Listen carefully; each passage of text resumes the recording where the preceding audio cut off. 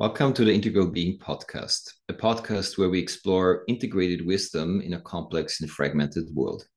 I'm your host, Gregor Steinmauer, therapist, group facilitator, working with individuals, groups, and executives on transformation and an integrated and trauma-informed approach to life. My conversation partner is David Lyon. David is a coach for self-employed creative professionals and has been helping me with my online presence for the last years. In addition to that, he has been an important sparring partner in the creation of various online trainings and inspiring conversations such as this podcast. In this episode, David and I talk about the concept of polarity and how that applies itself to intimate relationships between men and women. And what are the pitfalls and maybe shadow elements that can happen when we apply this as a very simplistic perspective on relationships, and how it can actually help us navigate and grow through relating and relationships. And then we'll also go on to explore and speak a bit about what can happen when we don't have a larger orientation that holds us in the experience of intimate relationships, and how we can find something that is a greater orientation or something that's larger than just the experience of relating, that includes the masculine and the feminine in both their contributions in an equal but different way. Like, one thing that continues to trip me up is very often in this world of like when people talk about like feminine, masculine, and so on, somehow I don't always see the difference between like the feminine pole and being a child. And what I mean by that is like the woman is supposed to open up and surrender and show all of her emotions, and the man is supposed to create a container of trust and safety and hold all of the intensity that she brings to the table. And so there's a point where I don't see the clear difference between this and the dynamic between a parent and a child. And so, yeah, I'm just super curious to hear your thoughts on these topics. Yeah, that's interesting, especially the bit at the end. What's the difference between, I would then say, between receptivity and submission, or what is real surrender, what is submission from an unhealthy place, or what is regression, like being in a lesser state of capacity or agency or difference of power. And so these are important elements that often get fused together when we use a simple framework like the masculine and the feminine, the active and the receptive pole, because again, we use these words, but we actually trying to describe many different states that have certain similarities or like fall towards a similarity in a spectrum, but that not necessarily are the same. So you can be receptive, like you said, from a place of power in the feminine, but it's like a willful decision that comes out of an empowered stance, because that speaks to the deeper essence of how I want to live my life. And it opens me to something that maybe I don't even know yet. That's one way of being receptive or in the feminine, rather than being in a place where I don't have a choice. Like a child doesn't have a choice, rather than being receptive at first in the larger structure of life in comparison to an adult. And that might look like the same, but it's a fundamentally different state inside, because one is out of choice, the other one is no choice, and that creates all the difference in the way we are structured. Because if I potentially am an adult and my system knows I actually have choice, and I can live with choice, but I don't access that, or I feel placed, like I place myself in a place where I don't have choice. In a relationship, I abandon my own power and I just surrender in a, let's say, submissive kind of way to the masculine or the man or whatever is the structure, then it's not empowering. It's not bringing me closer to my essence. It actually will take me further away from my essence. So that's just one short example of why this is quite complicated when we then use one framework, masculine, feminine. This is what the man does. This is what the woman does. And this is what the higher order of polarity in life looks like. Because we always need to look who is talking and from what in a place am I talking, and also in what phase of life am I in that moment. Because the one true thing is not the one true thing. The one true thing is true in many different ways according to who that person and that dynamic and that relationship is in that moment. Yeah. And also, I think what you were saying is like, then it sounds like there is the masculine and there's the feminine. And sometimes it gets simplified by like, this is how men are, this is how women are, while we male, female, men, women, we all have feminine and masculine dynamics within ourselves. We all have active and receptive energies and poles within ourselves, and that they express themselves in biology in different forms, like sexually.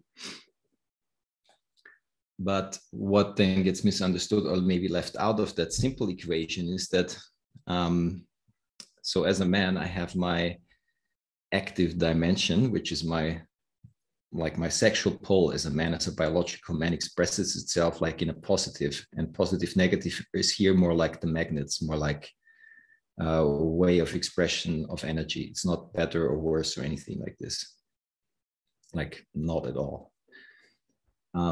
But just like as an active principle. And so that is my active principle in my base, and people can look up this. There is this very simple but very fundamentally, I think, helpful polarity charts from Taoism, where this is explained and structured in the way it looks in the body. So my sexual center as a man, as a biological man, is active, but I also have a receptive pole, which is the heart, as a biological man. And that is important to understand, because that is equally as important as the other part. And if I only say as a man, you got to be in your active role and you support and you take care and you are clear and you invite your woman into your purpose, in which then the larger sphere of the relationship can rest and contain the emotions and all what you just said, beautiful things. But that's just half of the equation. So as a woman, as a biological female, she's structured in a receptive, negative, meaning receptive pole, also how her genitalia are structured in her pelvis, in your sex center, but she's active in her heart. And if that works well, you create a circle of what's then actually the deeper meaning of polarity. Is not just this and this, it's a cycle and a circle that regenerates and creates life. And I think that's very important, because so as men, like you said, then we have an idea that being active, being in the masculine, means like invulnerable, Superman, closed chest, active, sex, presence, and withstanding all the dramas and the powers and the changes of life, and just being the rock solid kind of guy that just steers through the stormy weathers. Beautiful, but there is not much space for the orientation. Where is your receptivity, and where is your heart in that?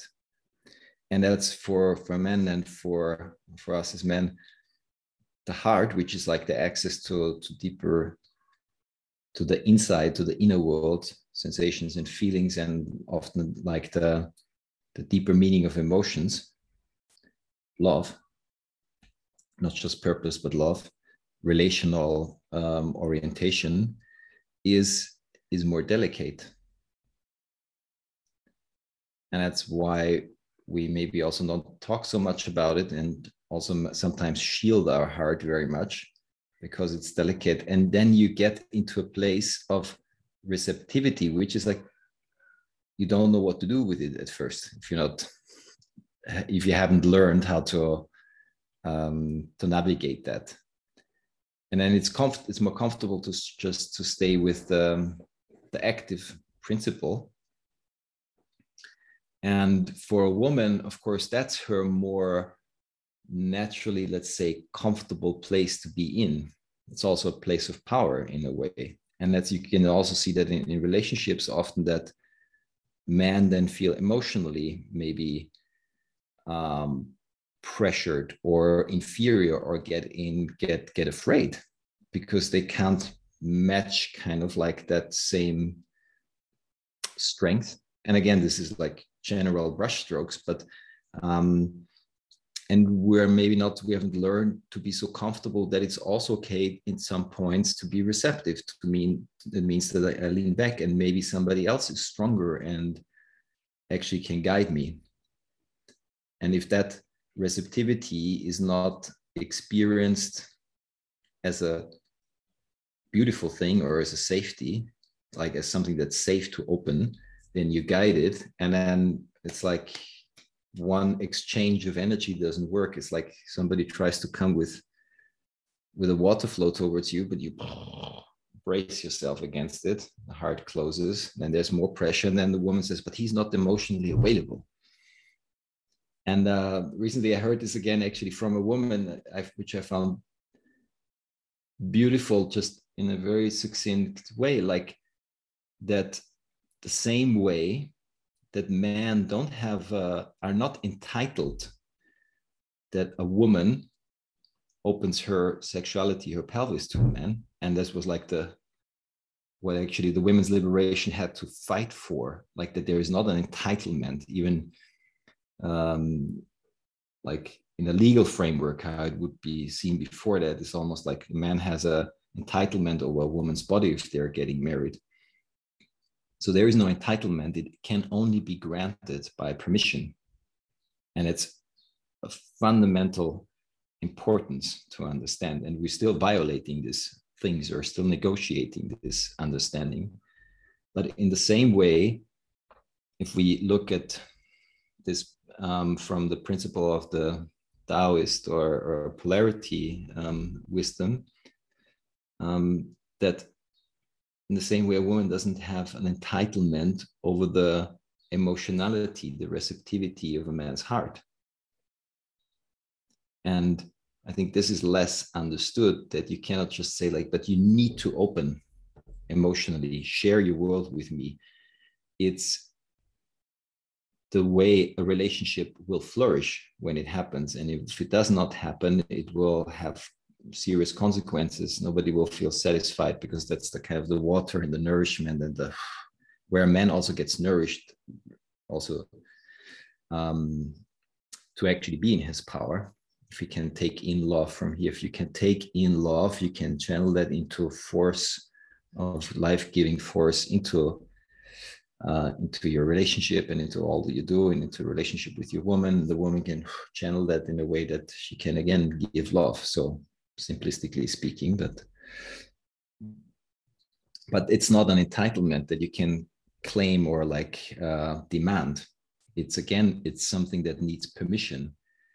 And it's something that I've seen a lot of relationships fall into the trap, that it's quite clear that the sexuality aspect of like a woman's sex cannot be, it needs to be granted permission to, right? But then this is happening, and then the next layer comes, and then maybe the man needs time or is wounded from previous experiences, and all our experiences with like growing up with our mothers and so forth, like this, where this was often not respected. So he's shy with his heart to open. It means also to let her into her heart or his inner workings. And then it would come often, not always, but it would then often come like as a complaint, like as if this is something that he has no right to. And I've seen this a lot in working with couples. And there is a strong trend that would kind of a lot like finding loyalty with that claim. It's like, of course, he has to also open his heart. How can he be so guarded? True, it would be good for him, but if he doesn't feel safe, and that if that need for protection is not respected, it will not make it easier to really open up. The same way, like if a woman would say no to not wanting to have intimacy, it will not just get better by putting more pressure. So on that level, we really understand it by now, but on that next emotional level, we're not really that clear yet about it. And so making this long overture to also say that there is naturally a place where every human being, including men, will feel vulnerable in relationships. And which does not mean that you cannot and shouldn't have your act together in that regard of like where you stand as a man and then connect to your power. But if the relationship actually has any kind of significance, it will bring you also to places where you do feel vulnerable, where you do feel afraid, where you feel shaky, where you feel weak, where your old woundings come up and so forth. And the confusion is that this shouldn't be happening, or that this says something about you not being in your male power. But that's not the case. The invitation is more like, how do I relate to that within myself? Can I let that kind of like sink into my base, into my power, into my own grounding, and knowing this is here, and make that a relational experience, which can be actually extremely healing for both. Same like a woman might open herself sexually, and then a lot of fears and insecurities, shame, like there's so much stuff that we all carry in our bodies personally and like culturally and collectively of stored pain, distortions, wound, disrespect, abuse, blah, like it's just so much. So the question is not what am I going to do with, or do I have a choice about vulnerability, shame, and all these things to come up? No, I don't have a choice.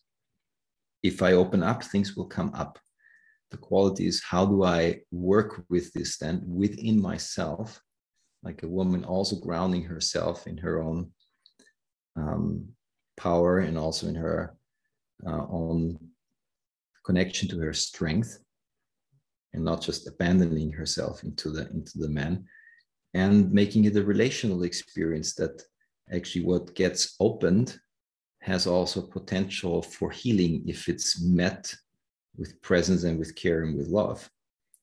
And we don't need to shy away from, oh, we went too far because now something got uncomfortable, or push over and it shouldn't be there, and there's a strong energetic demand on the other to be different. And of course we do that then very strongly with ourselves, or even first.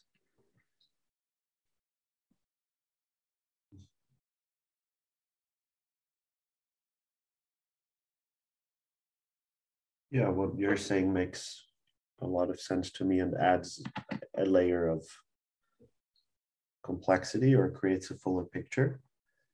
I mean, part of what you're saying is obvious for me in the sense that I cannot lead, I cannot be in the masculine if I'm not able to take in what's outside. Like, and for example, like this guy that I told you about, Chris Bay, like he would agree. Like, of course, if you're not receptive to what's going on outside of you, I mean, you cannot lead. You just push over things.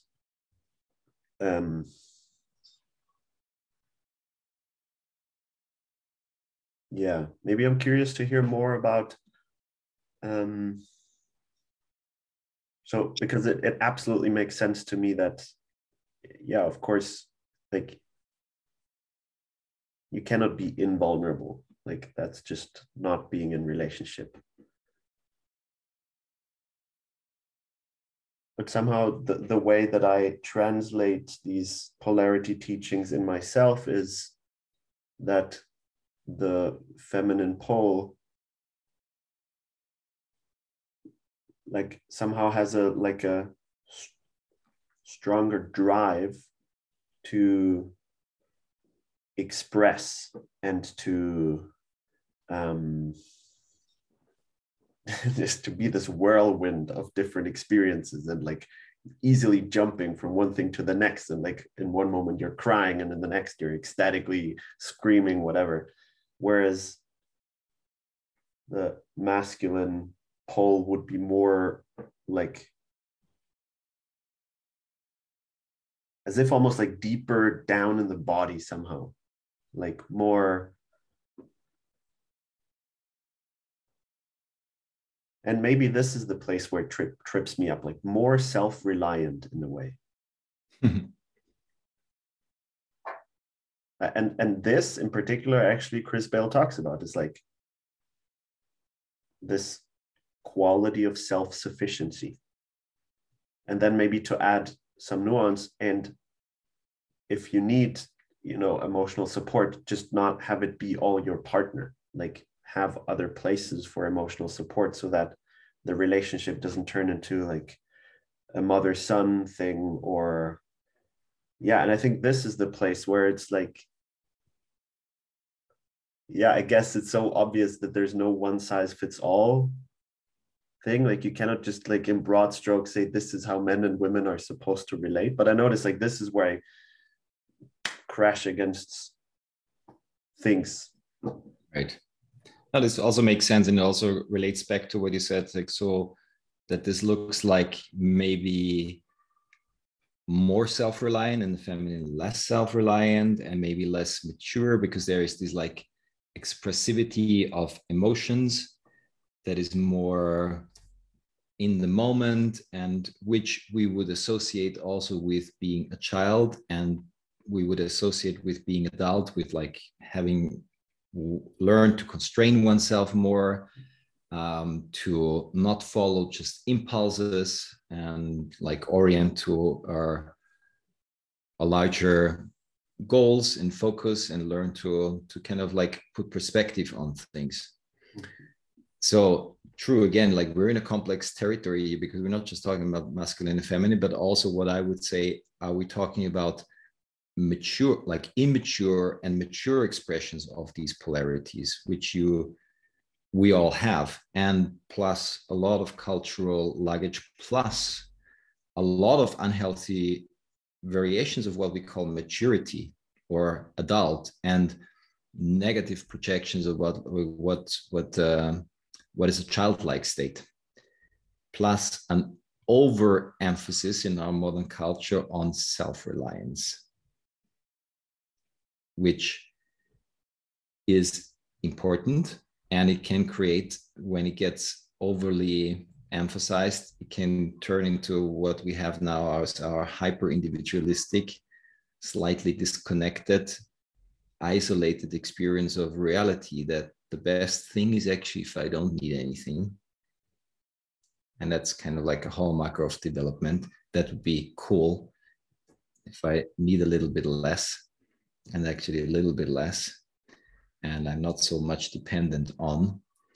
And so again, it becomes quite complicated. That's why also I think it's beautiful when you have like these struggles, which of course I have as well, like everybody else. You need to find out, you need to walk the territory, and these principles are here to give us orientation and kind of help us know what we're practicing, because if you don't have any orientation, it's very hard to practice because you don't know what you're orienting with.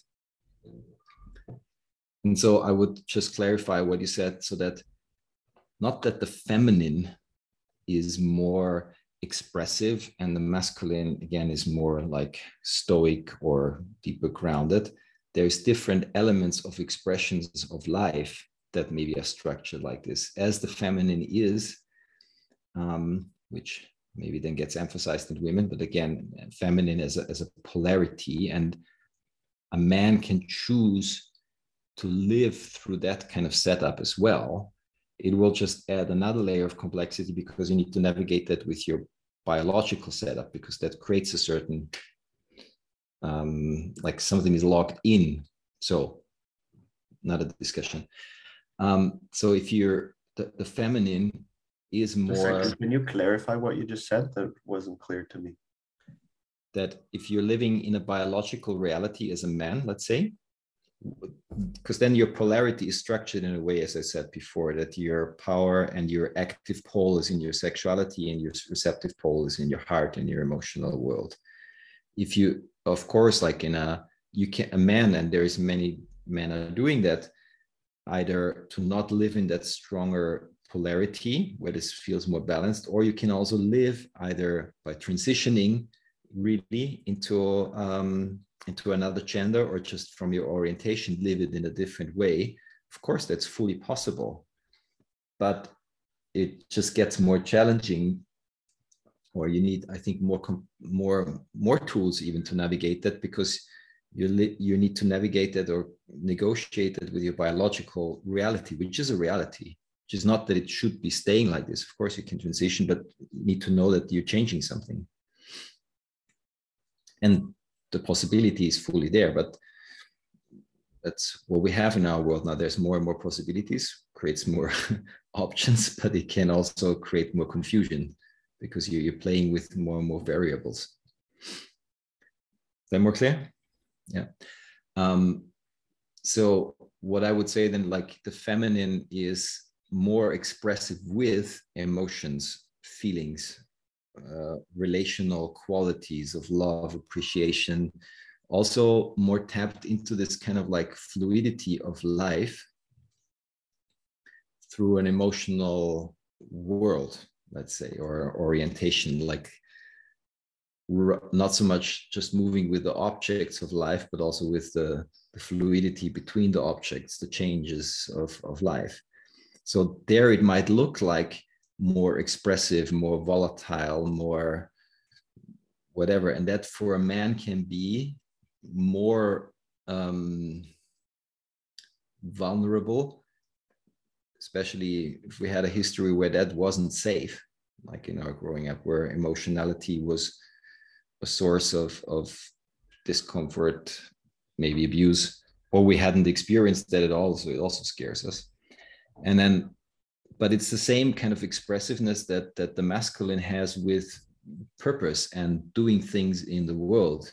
You know, it's not like that we're less active and more stoic. We're doing stuff all the time, building rockets and flying to the moon and shooting stuff to Mars and building and changing the planet, like all the time. There's like a lot of expressivity going on, but it's more in that kind of like down to earth, matter, changing things kind of world, which for women can be scary because like he's needing to do stuff all the time.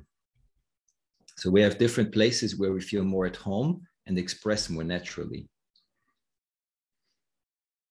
And then again, it's important to look, where is this drive in a particular person or in a society coming from? Is this really from a healthy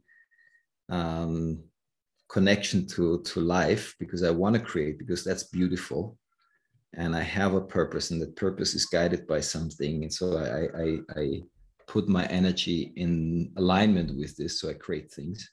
Or is this coming from a restlessness of like needing to prove myself, like kind of like a restless expression of my energy because I cannot ground myself, and because also we lost touch with why we're actually doing stuff in the masculine side? Like it's just this life, there's nothing else, and so we're like running like the hamster's wheel kind of thing. The more we run, the faster we have the impression we need to go. And same in the feminine, is my expression of emotionality coming from a surrender and a kind of like suspending the more masculine, rational, constraining ideas that life has to be fixated in a certain way, that it feels mature, like suspending that. It's like there is movement, there is ongoing like change in the world. And my power as a feminist to kind of fall into that current of life. And this is what comes through, but I still take responsibility for how I express myself. Or is this coming from a place of just a narcissistic, young, unintegrated place of like calling my emotionally unworked places like the goddess, and now you're going to have to face my irrationality and my lack of responsibility. So it's the simple labels don't work so well. I think they need to be examined, like who's using the label for what. Is this helping me to embody deeper how I'm meant to be in this life? Or am I using it as weapons for my arsenal of like defending my egoic impulses and needs? Or in this, for example, also in the masculine, I said like I have to be more stoic because I'm maybe fucking scared of expressing anything emotional, and becoming very solid was the last defense I had in a maybe emotionally volatile environment. And it's the way I guard my heart and call it presence. So, and to my work with couples, or and also with men, that's the work I think is very important, to disentangle where our unconscious made use of concepts that have truth to it, but become the next level of sophisticated weapons. And we are all doing that all the time. And that's why there is often a level of time when you learn about new concepts, you get inspired, like, wow, that makes sense. And you practice and you teach and you grow with that. And there's a phase where you need to let that go, because, or life will tell you through graceful interventions, mostly coming from outside, and other people are often willing to take on that role, relationships, that you got stuck with the concept, and now what you learned before became the next layer, how you defend yourself against life and growth and change. So it's not, we get identified with the concepts in order to learn them, that's fine. And there's a call to also widen them again. And sometimes it feels painful because now it worked so beautifully and like it really explained how it works. And now I have to let it go. And you let it go. And then if you keep going and you're sincere about it, you will pick it up in a more refined version again. And I think that process will go on forever. Yeah, this touches me when you say that I mean, I've experienced this so often that there's a time for a concept to really work and inspire me and like help me orient. And somehow I have the sense, I don't know if that's true, but it's my subjective perception, is that my system quite quickly comes to the place of like, and now it starts feeling constricting. And now I'm starting to, instead of the concept trying to help me map my experience, it's like my experience now has to fit into this concept. And it brings up a lot of resistance and like struggle. And yeah, then like I do know these moments of letting go of these concepts and labels, which feels really scary and vulnerable and like, well, but what's my orientation then? Yeah, and I also know how freeing it can feel. And still what comes up for me when you kind of describe like how the feminine tends to express and how the masculine tends to express in terms of like emotionality, fluidity for the feminine, and like more grounded interacting with matter for the masculine, like what does that mean for relationships? Because the way you describe how the feminine expresses is relational. So like what does that mean for relationships? How does that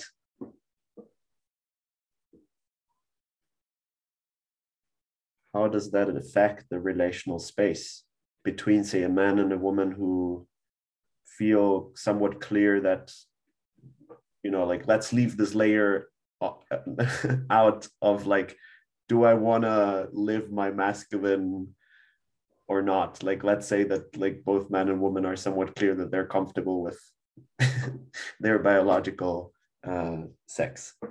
Right.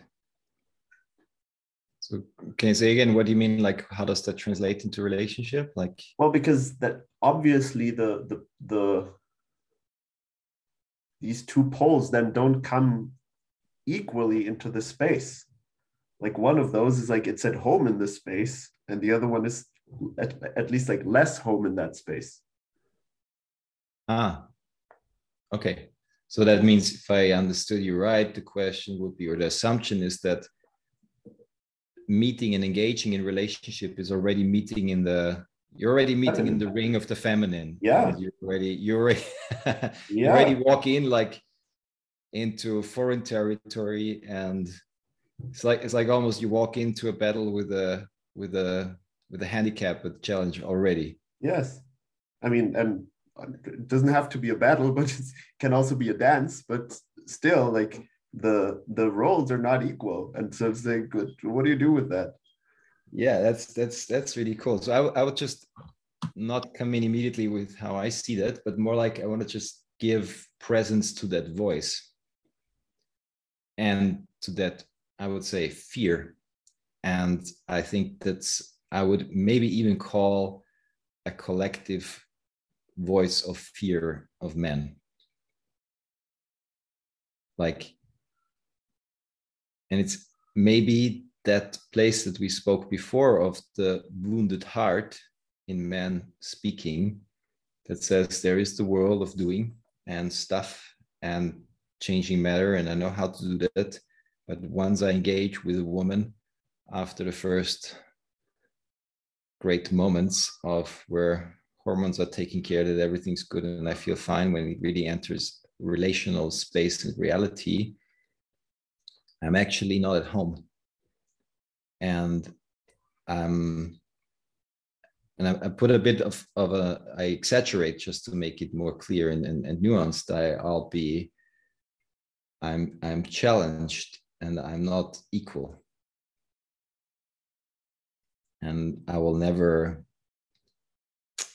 be therefore fully safe or feel like I can contribute as much and have my full agency. And I think that voice is super powerful, because if we would take that serious and not as a description of the reality, how polarity works, but a description of the experienced, lived reality of a lot of man generations, whatever, how far back we want to look, of man's experiences in relationships, I think that it's very powerful in a way that it would explain how men, again, stereotypically, would defend, shy away, kind of like devalue relational experiences in the feminine because they're not feeling safe. And you cannot tolerate that feeling. You don't feel safe and you feel a bit helpless. And one thing that humans will not do is to live in that state forever. You will find a way to try to change that around, because it's very destructive. We cannot tolerate it.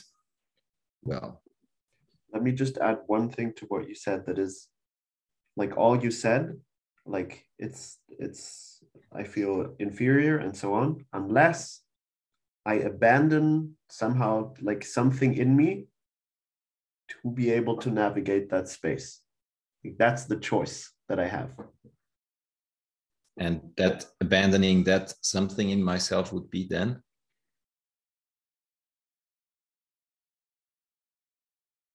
maybe like that the part that's not that interested in relationships, or like that looks at Yeah. it somehow differently, that looks at this like way more pragmatically, and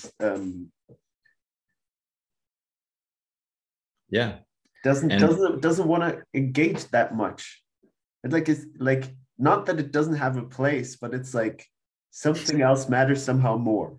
And so the only way that I can really like function in the relational space is if I leave out that part, which is almost like an expression of this part. Like not being able to really relate to like all the different parts and being to navigate that, but to be like, what's either this or that. yeah. And again, I welcome really that that voice that expresses something. I don't think that's how it is, but that's a very strong place that probably a lot of people would agree. It's like, of course, that's how it is. So we speak, or you speak from a structure that exists in the world. Now, I would say what you describe is like the place that you let like abandon in yourself is your power, or your rootedness as a man in your masculinity, which is again a cultural counter movement that we have experienced, which is good and bad at the same time, and doesn't really matter what label we give it. It's just what happens in life, and now let's see what we do with it. That a lot of more men, your my generation already before, learned to kind of pull their energy a bit away from the base and train more the heart, and become maybe very proficient in this relational world and create safety there, which is noble at first because you just expand capacity. But if it's done in a way that you train something here in order to compensate something else, or not touch something else, which is your power, your purpose, your drivenness, your goal orientation, your masculine orientation in life, it will backfire, and it always does, because you basically, you cannot live on your negative pole only, and it will hurt your own body often, also hurt, like it has an effect, and it will have an effect on the relationship, because now you're safe there, but there's like, it's like two poles that both want to transmit, two pole pluses of a magnet wanting to engage with each other. They can talk with each other nicely because they understand each other, but it will not create flow of energy. So it needs that link again, like a positive and a negative, to make that a flow. And so that's now the other version of maybe what I said before, how men have learned to navigate that feeling of not being safe. So the one was by, in a way, devalue the feminine, make that lesser, so that in I call it like, you're not equal coming into the relational arena, is less dangerous, less threatening, and it can be very active violence, or just just the subtle like devaluing of the feminine of women, just as a little bit less. I mean, we had so much of this that women couldn't get certain jobs, like weren't deemed intellectually as capable as men, whatever, like 1 million reasons or ways we did that. Or now the other movement is like, okay, then I try to become equal in that way, but that has another side effect. And so the way I would look at it, if we're not just looking at this hurt lens of polarity, I would say there is a design of life that is unflawed. That, again, in the Taoist principles, there is the yin and the yang that basically speak of that polarity, which also has a very important counterpart, that in the yang and in the yin, there is a center and a very important element of the opposite within itself. And only that creates like the circle of life and light that sustains all life. And so I would not agree with that the relational experience when a man and a woman, the masculine and the feminine, come together is already the relational experience of the feminine, and the masculine is like a weird element that how has to fit into that tent. It's like now you're needing to go into that territory. It's kind of like, oh my God. Like, and I go in there because like life's pushing me, but I can't wait to get out of there again and go to my real home. And I need to go hunting, and then I need to so that would be a bit weird. Let's say if life is built and it's almost like man would be sentenced to deal with something in life that's just fundamentally not right for them. But I think that there is a certain truth to it that both have to learn something about that's foreign to them to some degree, or not as natural to some degree, in engaging in relationship. And relationship is not just talking about emotions, it's also building a house, taking care of the kids, guarding your territory. So when a man rides out, more like archaic kind of like picture speaking, rides out to defend the territory or guards the village, he's engaged in relationship. Because what is he doing it for? For his own sake, but also for his sake, for his family, his wife, his ancestors, his children, and so forth. It's a relational movement that activates that part of the protector, for example, or the conqueror or the hunter, very strong. So when he's out hunting, he's not just doing it for himself. He's out hunting to bring it back to sustain his family. But then from that view, everything is relational. That is true. But then you could just continue the distortion and say, well, the way that a man or the masculine relates is by following his purpose and being out in the world and taking care of his family. That is true. But that doesn't like heal the split. I think that still means that when he's with his woman, he still feels inferior because that's what she feels at home at. And he feels at home at like doing stuff and making sure that you know the container is being taken care of. Yeah, but okay, let's see. I'm not trying to convince you of something, but that's a general orientation that I hold that for me makes the deepest sense in relationship to life, that everything is relational, like everything. There is nothing as an isolated experience in this universe. It just doesn't exist. Even if you go into physics, into biology, it's all relational interconnected experiences of life with different expressions. So in the experience of the masculine and the feminine, again, it's not that the man then comes like he's expressing his relationality by hunting only. And once he comes back to his woman, he needs to abandon his masculine and now is in there. Because it sounds a bit then like he's like he needs to bow his head and cower and kind of like be subjugated and now endure the time of being in an emotional relational space. And then it also doesn't mean that it's only the question of how the man relates to that. It's also how the woman relates to that. Of course, a female or woman can have that same distorted perspective. And now the power is turned, and now you're in my turf, and now you will not feel safe here. And I will make you feel how it is to feel inferior, which I maybe feel in other places of power. And so that is true then, and has been often very much true, that there is not an equal meeting of powers that express itself differently, that creates something else more beautifully together, but that there is a fight over domains of power that kind of like shift, like who's in whose kingdom or queendom at which times, which when that works well, we also call it a stable relationship or a good relationship. if the agreements is in such a way that they're not fighting all the time about it, but like they surrender to that. That's like a good arrangement. And that's also beautiful, because there's also there's also principles at work there.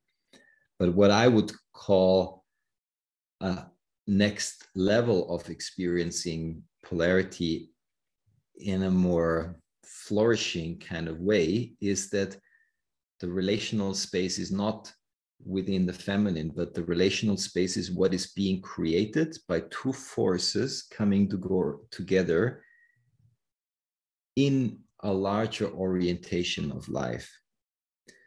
Because when relationships are the end to life, you're in trouble. Like with everything, it's like the man doesn't know for what he's fighting for, you're in trouble, because fighting in itself is no end. Relating in itself is also no end. It's almost like the sacred perspective of marriage, that you come together in front of a congregation that witnessed something, in front of God, or whatever you call the sacred domain, and through that something larger is being created, and that's the relational field, or the field that holds relationality and purpose at the same time. So the relationship itself is being created, and then it's not that one is in the relational field and the other comes and joins. It's two creating this together, but by bringing what they have to bring in order that something else is being created. If both bring the same, it has less magnetic charge. It has less capacity of manifestation also.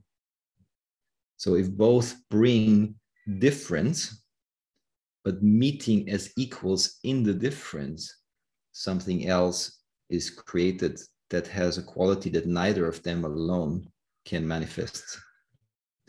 And then, of course, biologically, children are the most concrete example of this, that something else is being created that is different than either of them and sustains life. And in a spiritual dimension, that a field of energy, of love, of purpose is being created that sustains both of them and nourishes them and inspires them and challenges them and helps them to grow in a way that none of them could create and develop by themselves. And that this is infused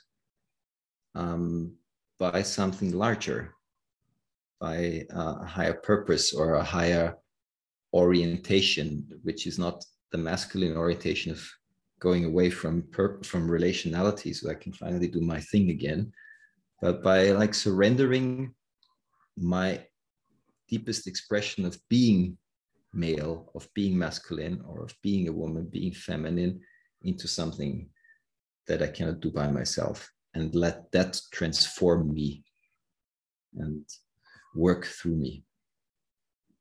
Yeah, this is really helpful. It helps me see that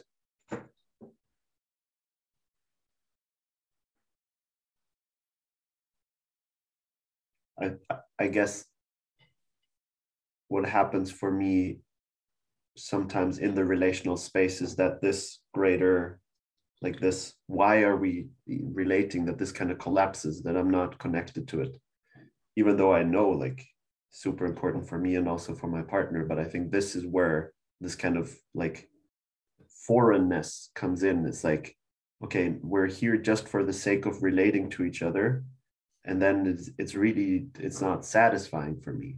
Like it's something about, okay, like great emotions and stuff come up, and but something is missing. And I think this, what you just said, is helpful. That's like, yeah, of course, like if, yeah, I guess just, I don't know that many relationships where this gets its place. This kind of like, why the hell are we together? We don't have to. Why are we doing this? And then it also creates a very different container for the challenges that come up. It's like, well, yeah, of course, if that is like the greater kind of orientation that we agree upon, then yeah, it makes sense that stuff comes up, and it's kind of a good thing. Exactly. And that's the recurring theme in all our conversations again and again. Without a larger orientation of life, you will run in circles at some point, because you cannot answer the question, why are we together, mentally or from a rational perspective, or finding logical reasons for it, because you can't. You can make up things that will maybe last for a while, but eventually they're not asking that they're not answering that existential domain, and they're not supposed to. It's, you use your mind and your rationality and your logic and your mental capacities to equip you to walk a path that has been chosen from a different place, from a wider place in yourself, and you surrender to that. It's the old story that the mind is a very good servant, but a terrible master. Yeah. And if that gets confused, a lot of symptoms are being created that cannot be really answered, but they need to be corrected by being embraced by a larger dimension, whatever that is. Because it's not like that this one orientation will do it for you. It's like you're asked to find that in your heart's resonance, what that is for you. Mm-hmm. And couples that are together and they're thriving, they're not just also having found a workable agreement, so it just kind of okay. And I have no argument with that. People doing amazing jobs, let's say, at being together, and also in just being together, you know, raising a family, making sure kids are well, like that's you don't have to. But if people are really interested in thriving and flourishing and growing as an individual, and as an individual surrendering to life, then you need that place in yourself. It's almost, otherwise you don't nourish, you don't still the hunger of a deep place in your soul. And again, so if couples are thriving together, you see, and sometimes it's conscious, sometimes it's not even so conscious, you see that there's something that they have in place for this. There's something larger that guides them through, and that's why they can navigate difficulties, disappointments, conflicts, you know, like things where you really feel like, why am I doing this? Or you look from the outside, like, why, you know, why is she, whatever, doing that? And I'm not meaning like enduring abusive situations, but like giving oneself to something, and deep down, something in them knows why they're doing it. And like that saying goes, if you know why, you can go through a lot. If you don't know why, it gets very difficult very soon.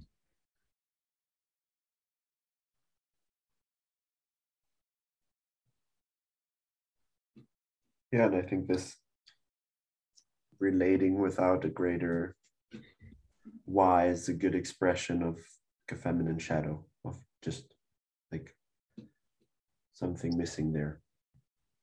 Yeah. As if the counterpart to the over emphasis on masculine individualism would be just to be relational for the sake of it. Because the feminine also has shadows, of course. We need to say it. The feminine also has shadows. Yeah, and I mean, most people listening to this would be already fully aware to it, but it's just less spoken, because sometimes it's less covert and not so overt in its kind of like expressions of what is not working. or what is more immature expressions of it. But that's what we are, I think, that's what a lot of people are working through. And it will, yeah, I think we will also like understand more and more how to bring that into the arena. And a lot of people are hungry for, but it doesn't help like pointing out at the other, pointing to the other. What's the problem over there? It's helpful to understand myself, helpful to notice and find my relationship to it. That's the place where I really grow.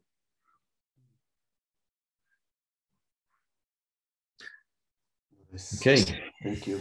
This has been enlightening. Well, then it already served its purpose. Doesn't need to be uploaded now.